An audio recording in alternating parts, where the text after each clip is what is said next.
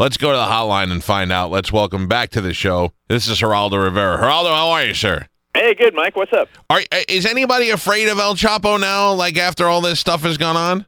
Well, he still controls the Sinaloa drug cartel, even though he's in Supermax and in isolation. There's no doubt his sons are still at large. His whole apparatus. He was the Osama bin Laden of the drug trade. There's no reason to expect that just because he's incarcerated that the Sinaloa drug cartel is going to go away anytime soon. So is this woman that you talked to, Kate, is she afraid for her safety at all? It seems to me, when I talk to her, she's more afraid of the Mexican government retaliating against her for embarrassing the Mexican government than she is afraid of the Sinaloa drug cartel. Because she followed instructions in her steamy text messages to El Chapo. He knew what he was getting into. She didn't bring the authorities. She didn't understand that it's obvious that the DEA and the Mexican Attorney General were tracking her. But I don't think that she feels fear at all. In fact, after he was recaptured, through his attorney, he let Kate know that she still controlled the rights to his life. Oh, is he that smitten with her? Is that the reason why? He was totally obsessed with her. He was absolutely. When he was captured, he had the DVD collection of her primetime soap opera, La Reina del Sur, where she portrays the drug queenpin, Teresa Mendoza, that El Chapo really fell in love with because she was a woman much like himself who used, both savage violence and her wiles to become the monopoly for the drug traffic. That's what he did. He decapitated people. He murdered people. He slaughtered savagely people along the U.S.-Mexican border there in Juarez particularly.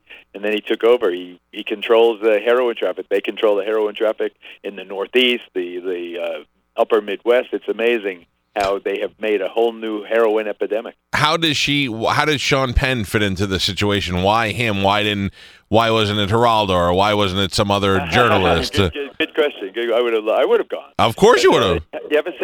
Here you have Kate. So Kate wants to make a movie about El Chapo. That's the presumed reason for the meeting. What El Chapo's reason is, El Chapo just wanted to be with Kate. He wanted to meet Kate. Right. So Kate tells these producers that that she has this pen pal relationship with El Chapo, the bin Laden of the drug trade, and she wants to make this movie. The producers say, I've got a great idea. Why don't we bring Sean Penn in on the project?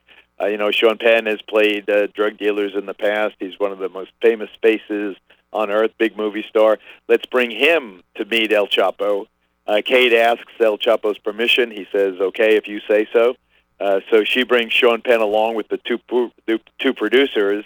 They go on this clandestine rendezvous, changing cars and planes and driving through the jungle and so forth. But obviously the authorities were tracking them.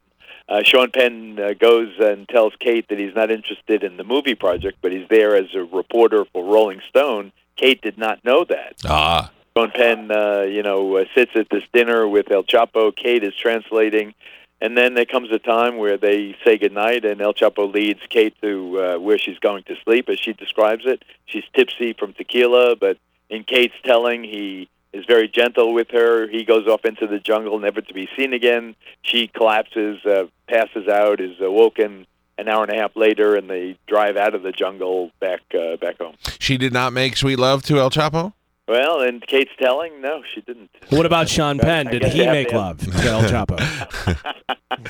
But what do you get the feeling she's being honest? I mean, she's hopped up on tequila. About having sex with El Chapo? Yeah. I think that there's more to the story.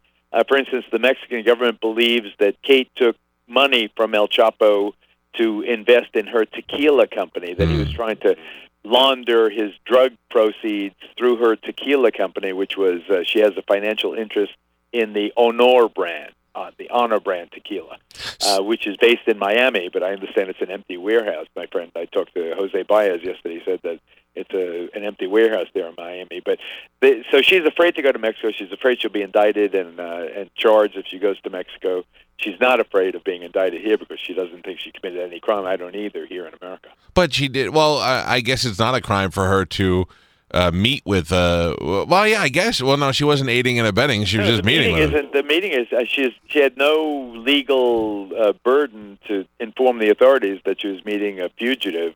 She wasn't, in her telling, she wasn't aiding and abetting the fugitive. She was merely meeting him to pitch this movie project. By the way, the Mexicans think otherwise. Is that the new term? Like, instead of saying the Cadillac of something, if you're a criminal, you're the Osama bin Laden of that criminal? That's the DEA's term. I'm just reporting. He was the world's most wanted fugitive during the time he was on the lam after this last escape in July, and they call him the Osama bin Laden of the drug trade. Who have you interviewed? Anybody that was a fugitive like that? Mexican senator, authorities, a lot of people in the DEA. You know, we're tracking the heroin. You got to remember what he's doing to us. You know, there's a certain romance to a Jungle Rendezvous and the steamy text message, and you know, the famous actress and the drug lord and all the rest of it. I think it's a great movie, but you got to remember what this guy is notorious for. He's notorious for, you know, in New Hampshire, tiny New Hampshire, 1 million people. They had 400 overdose deaths last year, and they are on track to have 400 this year. It's crazy what's happening with heroin. Yeah, that's become a topic in the presidential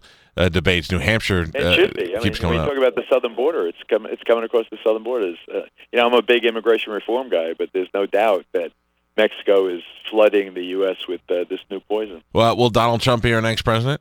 He's got a good shot if he moderates his tone, particularly on the immigration issue. I just heard this morning that he's changed his mind on raising the minimum wage to $15 over the next couple of years, which I think is what you're seeing now. And I predicted it right along. I'm telling you, because I've known the guy forever.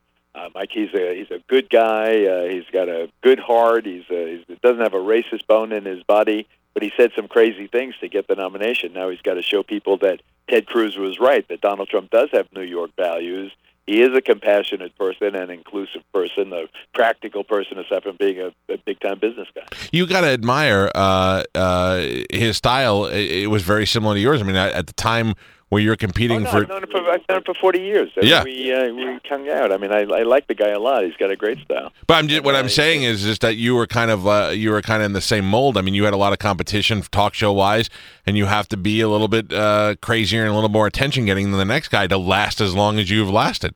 I don't deny anything that you just said. There's no accidents in long time survival in the public eye. You know, I'm in my 47th year now. I want to go to 2020. I'll be 50 years. Wow. We're talking to Geraldo Rivera. Geraldo has his 1 hour special on Fox News, Beauty and the Beast, When Kate Met Chapo. And I have to also say, Geraldo, many people were talking about your shirtless photo that you put on. If I look half as good as you, if I'm El Chapo, I'm going to send you sex messages, what I'm doing. Can I give a shout-out to my ma, Lily? Lily's in Sarasota. Hey, Ma, to me with Mike. What, you want me to go over there for Mother's Day? You want me to go hang out with her if you're not going to be there? Oh, just to give her a shout-out. What is she doing in Sarasota? 96 years old. She's with my sister Sharon in Siesta Key. Oh my God, that's a great place to live. Well, happy Mother's Day to your mom, and next time you come visit, you got to come say hi to us. I'll give you a drive-by for sure. Yeah, hey, it's always good to talk to Geraldo. Again, thank you, Geraldo. Thank you, man. You've worked hard for what you have. Your money, your assets, your 401k, and home. Isn't it all worth protecting? Nearly 1 in 4 consumers have been a victim of identity theft. LifeLock Ultimate Plus helps protect your finances with up to $3 million in reimbursement. LifeLock alerts you to identity threats you might miss. And if your identity is stolen, your dedicated U.S.-based restoration specialist will work to fix it. Let LifeLock help protect what you've worked so hard for. Save 25% off your first year on LifeLock Ultimate Plus at LifeLock.com/aware. Terms apply.